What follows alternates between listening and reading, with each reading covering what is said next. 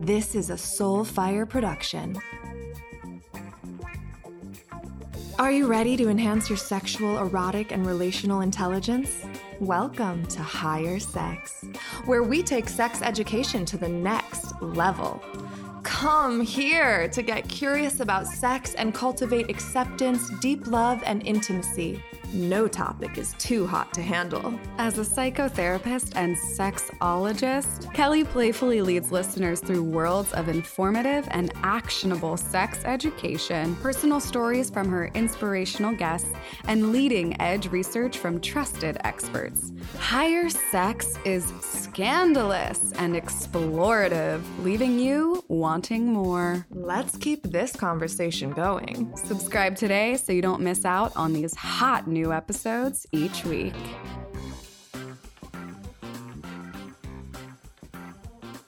Hello, and welcome back to another episode of Higher Sex. I am pumped to have Jo Flannery back on the show. She is one of my best friends. She's an amazing sexologist and licensed marriage and family therapist and has a thriving therapy practice in Chicago, and she specializes in desire discrepancy. So today we are going to be going over 3 different ways to engage in sex. So one is where people start with arousal and then desire follows. Number 2 would be people start with desire and then arousal follows. Number 3, others start with a willingness and openness, but they do not experience arousal or desire to start with. So they might have that willingness and openness to engage in physical intimacy, and desire arousal has the potential to show up later on. So Jo's going to be covering the importance of context to set yourself up for success to cultivate desire when you're more focused on being open and willing to engage in physical intimacy, because context really allows you to change the mood, change the energy, and then hopefully suddenly or gradually you could be into it. So we're going to be talking about different aspects of context, such as mental and physical well-being, relationship characteristics, setting and the environment, partner characteristics, other life circumstances, and then also things you can do to spice up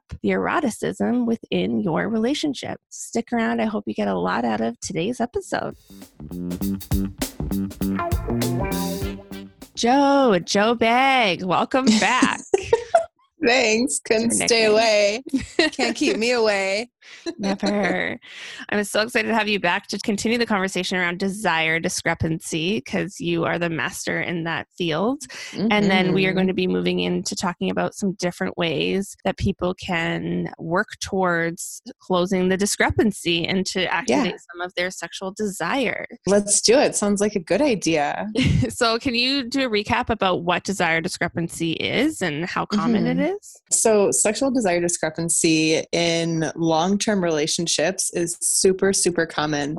It happens in quote unquote normal and healthy relationships. It can be attributed to a life change, something going on if someone's changing jobs or there's a new life stressor, or if there's a stressor in the relationship. There can be a lot of different reasons for sexual desire discrepancy. And so desire discrepancy is basically when one person wants sex more or differently than the other person or people in the relationship. And that's something that you see in your practice a lot. I know I see it in mine as well, because it's very, very common. And if it goes on too long, it can cause a lot of distress in the relationship, where people can just feel like, how do we get out of this? We've been stuck here for so long, and it can start to bleed into other areas of the relationship. Unfortunately, yes. Like, it's one of the topics that can really become like one of those minefield topics that you can't go anywhere near, or else, there's going to be a huge blow up, or it's going to be some like really painful conversation, something really deep and intimate. And it can really be felt as a grave loss in a relationship. If someone has that experience of having really intimate sex with their partner,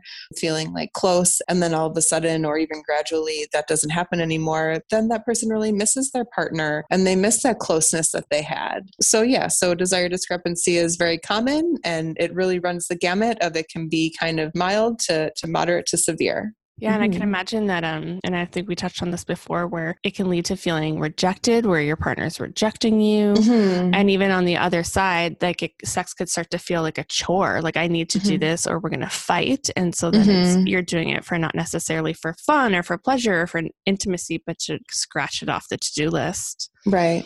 Yeah. Right. And if you're having sex for, just to alleviate those like more negative repercussions, that's not necessarily the best for sexual motivation, because then if you have sex and you're not really into it, you don't really like it, you're just doing it to kind of check it off the list, like you were saying, that's not that great of an experience to motivate you to have sex for the next time that you want to have sex. And so, when you have sex, it should be because you want to, there's something drawing you there's something that's going to feel good for you, either emotionally or physically, and not necessarily just to alleviate those negative feelings. Thanks for the recap, Joe. Yeah, deaf. Okay. So a lot of times when we talk about this, or at least when we meet with partners who are experiencing this, we talk about what have you done up until now to try to overcome this or work through this or close the gap with desire discrepancy. So what are some things that people tend to try? Yeah. So people try, they'll try date nights. They'll try kind of sharing fantasies, maybe sex toys. They'll try kind of just different things to spice it up. That's what I see a lot, is like people will do date nights, try to get into more of a sexy place physically and emotionally with a partner, and try to like spice things up. What about you? I would say that, we've talked about before about accelerators and brakes and how people will tend to focus on the accelerators, like lighting candles, setting the mood, all that stuff. But if your foot's on the brakes, which is, heightened stress, anxiety, lack of sleep, all that sort of stuff, or conflict in the relationship, then you're not going to get very far with the accelerator. So I agree. I find that sometimes when people come into the office, the virtual office, that they've really focused on the accelerators. So those toys date nights, vacations, all those sorts of things. So what would you say is the best place to start in terms of broaching this type of conversation around desire discrepancy? And so if people have tried things that are more like surface level, like, the toys, the date nights, like that kind of stuff, and it's not really working, and then, they want to level up. They want to start really being honest and vulnerable with their partner and working on an intimacy that doesn't come from only date nights, but comes from date nights plus, right? So date nights plus those hard conversations, plus looking at themselves and what they're bringing into the relationship, sexually and desire wise, but also how are they showing up in the relationship kind of day to day? Is that something, is the relationship a place that they're happy in? Same thing about their partner or partners. And so, the best place to start is really the harder places. If those more level one things are not working, like the toys and the date nights and that stuff, then you really have to level up and go to that tougher place of like the honesty, the vulnerability, and that's when the true intimacy can be shared. Yeah, and changing the course of the direction of your relationship, right? So it's like if you've talked about things one way for so long, how can you really open up, be vulnerable, and even express, those erogenous zones are no longer erogenous for me, or the types of sex we were having just isn't cutting it for me, or even expressing, I miss you, not necessarily miss sex. So having deeper, more profound conversations. That's right. And self-reflecting so you can have those conversations. Oh yeah. It's all about self-awareness, self-reflection, getting in deep with yourself first. So sexy. Okay. And so what are some of the different ways that people can engage with sex? Because I know so often people just be waiting to feel like that spontaneous desire, right? And then in long-term relationships, some people can be waiting for a very long time and where it just doesn't present itself. That's right. That's right. And so there are different ways to engage in sex. One is led by, the more physical state. And so that's when someone feels arousal and then they act on the arousal and then sexual desire follows. Some people start feeling that more spontaneous sexual desire. So that means that they have a fantasy or they smell something or they see something that's like really making them feel that life-affirming feeling of sexual desire. And it's, that spontaneous sexual desire kind of on the spot. And then they engage it with that sexual desire and then arousal follows. And then the last way to engage in sex that we have here is that more responsive sexual desire. And so responsive sexual desire comes when a person is, proposed with sex and they stop and they think for a minute, like, okay, I don't feel sexual desire right now, but, I'm enjoying spending time with my partner. I do want to feel physically close to them and emotionally close to them. So, okay, let me go ahead and try to start to engage in foreplay with them and see what happens. And after they engage, after they're willing to engage in foreplay, they're in the appropriate context, like the appropriate sexual stimuli, and then they start to feel arousal, and then they'll feel that responsive sexual desire that follows arousal. And so it's really the willingness to be engaged and focusing on the appropriate context for them and sexual stimuli, and then arousal and responsive sexual desire follows. And so those are the three ways to engage in sex. Okay, so to recap, number 1, it can start with arousal where you feel that in your groin. Mm-hmm. Number 2 is it can start with that spontaneous desire or longing for sex. Something could spark that. And the other one is just your openness and willingness to be neutral and then see if either desire or arousal presents itself later on. Yeah, after you start to engage in foreplay. Yeah. Start to engage in foreplay. You could start to feel like, okay, I'm getting into this, and desire presents itself. Or all of a sudden you start to become physically aroused and desire will follow. Mm-hmm. Okay, so you did touch on what could be helpful with being open and willing to engage in sex, because number 1 and 2, it's quite easy, right? Because it's like you're having this physiological response and you can follow that and go with that. And it happens more spontaneous. But if you're living a really full, busy lifestyle, sometimes that's not always the case. And a lot of times that's not even the case for a lot of people in longer term relationships, particularly with vulva owners. That's right. And so we tend to encourage trying to get people from avoiding sex or an aversion to sex to feeling neutral. And then figuring out how to have this openness and willingness. And so something that you touched on was the context and paying attention to creating a context in order to lower your defenses and feel more open and willing to engage in physical intimacy. Well said. Well, so I'm just recapping what you're saying, Joe. How come summarizing? How come it sounds so much better when you say it? Huh? Okay, so when we're talking about context, we're talking about changing the mood, changing the energy, because then you can be into it potentially. So something that I always like to talk about is if you don't like running, but you want to go for a run, you might not pick a day where it's raining outside. You might look at the weather and figure out and plot it out. So you're going to go when it's like sunnier out and you can have a little bit more vitamin D going, feel like you're looking forward to being outside, at least in the sun. So changing the context is what we're talking about when we move into talking about context to enhance sexual desire. That's right. So some aspects of context could be, just to recap, our mental and physical well-being is 1, relationship characteristics being 2, setting and environment being 3, partner characteristics being another contributing context, other life circumstances, and then also things that you can do to change the context. So I'm going to cover mental and physical well-being. So that one involves taking care of yourself. So that's your body image, your relationship with your body, your overall health. Do you have any, are you a smoker? Do you have diabetes?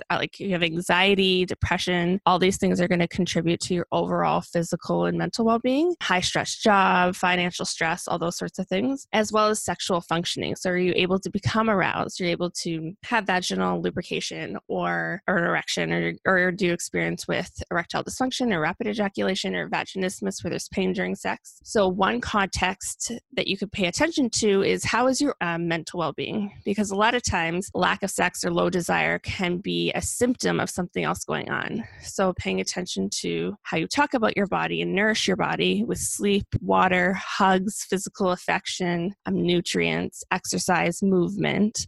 How do you take care of your mental health as well as your sexual functioning as well? Anything to add there, Joe? No, I thought that was good. I thought that was really good. And then another aspect of the context that we're talking about is characteristics of the relationship that you're in. And so the person that you are going to have sex with, the context of that relationship matters. Is there trust within the relationship? What is the power dynamic? Does that feel like there's a balance in the power dynamic? What is the emotional connection like? Does it feel like an easy emotional connection? Does it feel like something, an emotional connection where you feel supported, where you feel safe? Do you feel desired? Do you feel desired in this relationship? Feeling desired is a big, plays a big part in people wanting to have sex. And then the frequency of sex, is that something that is a problem in the relationship? Is it something that, is like free flowing and happening just kind of to satisfy, or, does it satisfy both partners? So I guess, is it a problem or is it not? And these things all play into the context of sex, right? So how your relationship feels And if you feel supported in that relationship, if you feel safe in that relationship, if you feel like there's trust in the relationship, those are all aspects that are going to lend themselves to be willing and feel comfortable and supported to engage in sex. If there are trust issues, if the power dynamic feels off and it feels kind of icky, and those are things that you can work on in the relationship. It's not necessarily a problem. It just could be something that is inhibiting you from, moving forward to trying to have sex. Yep. And being open to that window of willingness or openness to see, right? Yeah. Right. To feel open. Yeah. So moving on to setting, your environment is also very important. So a lot of times people will talk about having better sex when they're on vacation, right? Because they're not around all those tasks, roles, responsibilities, like piles of laundry everywhere, unloading the dishwasher, making all your meals, those sorts of things. It can be really important to pay attention to your setting and how you're feeling. So if you're living in a chaotic environment, how can you start to clear some space? And how is the stress levels at home, at work, or, long distance relationship, that's going to play into it. It can also be really helpful if you're with your partner a lot these days and feeling pretty enmeshed to try to really take a step back and still remain curious and open with your partner and try to see them through the eyes of another, or try to see their good qualities as well versus letting them get on your last nerve. So again, can the dishes be left alone? Can you put the laundry in another room just so it's out of sight? What can you do to set up the physical context of your space in order for you to be able to relax into it and be more open to experience or exploring your sexual desire? Yeah, absolutely. You were saying vacation sex is a thing. It's a very real thing. And setting up your space so that you feel comfortable. And so it feels like a place that you want to be in, right? That you want to be able to relax in and then explore from there. So yeah, that stuff is all important. But also I want to add, if you're waiting for everything to be so pristine and clean and put away, you're just not setting yourself up for success. So maybe it's just getting it out of the eyesight for a little bit of time, out of the room. Yes. Yeah. I like that. It's more Baby realistic. Steps. Yeah. Steps. So there's partner characteristics. And so how do you feel physically about your partner? Do you feel attracted to your partner? How do you feel about your partner's mental health? Do they take care of themselves? Everyone has anxiety and sadness and depression, and we all come in and out of that sometimes, some of us more than others, obviously, but, is when they're feeling upset, do they take care of themselves? Are they taking steps to feeling better? Do they, maybe not everyone's in the best shape of their lives, but do they respect their body? Do they move their body? How do they feel inside their body? Then break it down more into, physiological reactions. How do you like their pheromones? Do they smell good to you? Does that excite you? There are a lot of different aspects of your relationship with your partner that play into that, the sexual desire and the context of having sex. And then also just the partner characteristics. What is your partner bringing to the table? Yeah. And then communicating that to your partner too. So sometimes we all have blind spots as well. So making sure you're oh, I think when you do this, that I'm very attracted to you. So then that's giving your partner an opportunity to rise to the occasion as well. Good call. Yeah. It's all about communication. Sex starts in the brain. And you're touching on some other stuff there where it brings us to other life circumstances can affect your openness or willingness or sexual desire, which is work-related stress, pandemic-related stress, family-related stress, financial stress, holidays, trying to balance and juggle everything. Burnout is real. So paying attention to other life circumstances and, maybe talking to a therapist, making sure that you are staying connected to friends and family so you're not so isolated and alone. And then what can you do to try to get the stress out of your body? And, hugging someone, having a good cry could be helpful, working out. So just being mindful of the load that's on your plate. And even to Joe's point with everyone will come in and out of different levels of mental health or mental well-being because, there's grief that people deal with. There's, catastrophe or betrayals. And so I think that it's important for you to really pay attention to your level of stress and your window of tolerance to see, is there something you can put down for a little bit, or is there something you can do to bring your stress levels into check or take something off your plate, call in more supports and reinforcement? What do you need? Because if you are feeling completely burnt out and overwhelmed and maxed out, you're not going to have a lot of capacity to engage with physical intimacy where desire will present itself. Yeah. So giving ourselves things that support the context of having sex. Exactly. And so then we're looking at things that you do. And so do you have sexual fantasies? Are they developed? Do you share them with your partner? Are you incorporating novelty into the sex that you're having to create that desire and intercourse? Are you working to bring that novelty and then a new energy with your partner, like seeing them through the eyes of another, putting some distance there between you so that you can, really try to feel that attraction to them, to be in that space of feeling desire with them. And so what are you doing to really add to the, to support the context of having sex? And so again, examining the novelty of things. Is there something new that you want to try? Esther Perel says that it's not that women don't want to have sex, it's that they don't want to have the sex they're having. So, incorporating fantasy, working on what your partner likes orally, what you might like orally. And then for intercourse, is it the same intercourse that you've been having for the last however long?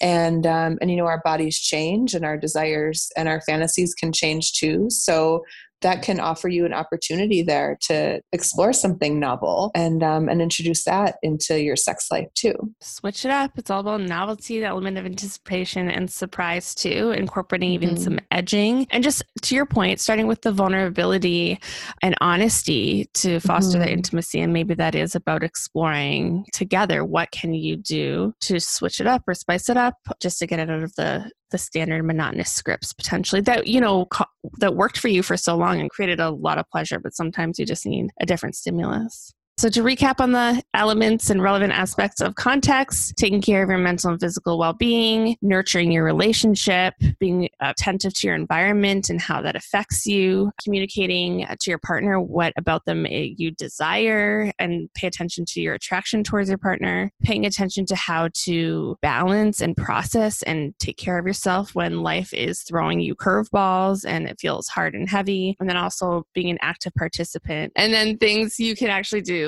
So what can you do to change up the energy sexually from an erotic element perspective? Yes, that's right. Awesome. Okay. Well, we hope that talking about all the different aspects and contexts was helpful for you, because if one of those you could tackle, so maybe if it's okay, I really need to focus on my physical and mental well-being, or maybe I really need to start nurturing my relationship, or maybe I need to figure out how to balance my stress with everything that's going on. So if you can really narrow in and try to figure out what are some of these turnoffs and breaks to alleviate those, that's really going to set you up to have more opportunity for desire to present itself.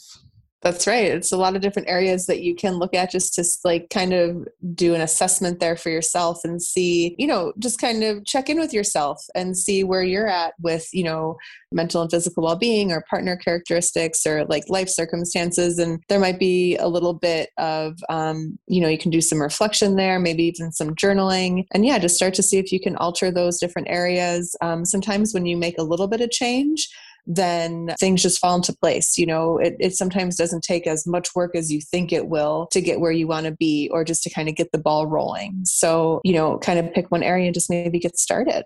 Yep. One step. That's all it takes. And if you need support, please reach out. Therapy is always available to you. And especially now, it's easier than ever to do virtual therapy and virtual sex therapy if you are feeling stuck and just need some extra support around you. Thanks so much, Jo. Yeah, thanks for having me. I can't wait to come back again. I can't wait for you to come again too. Okay. Bye. Love you. Love your show.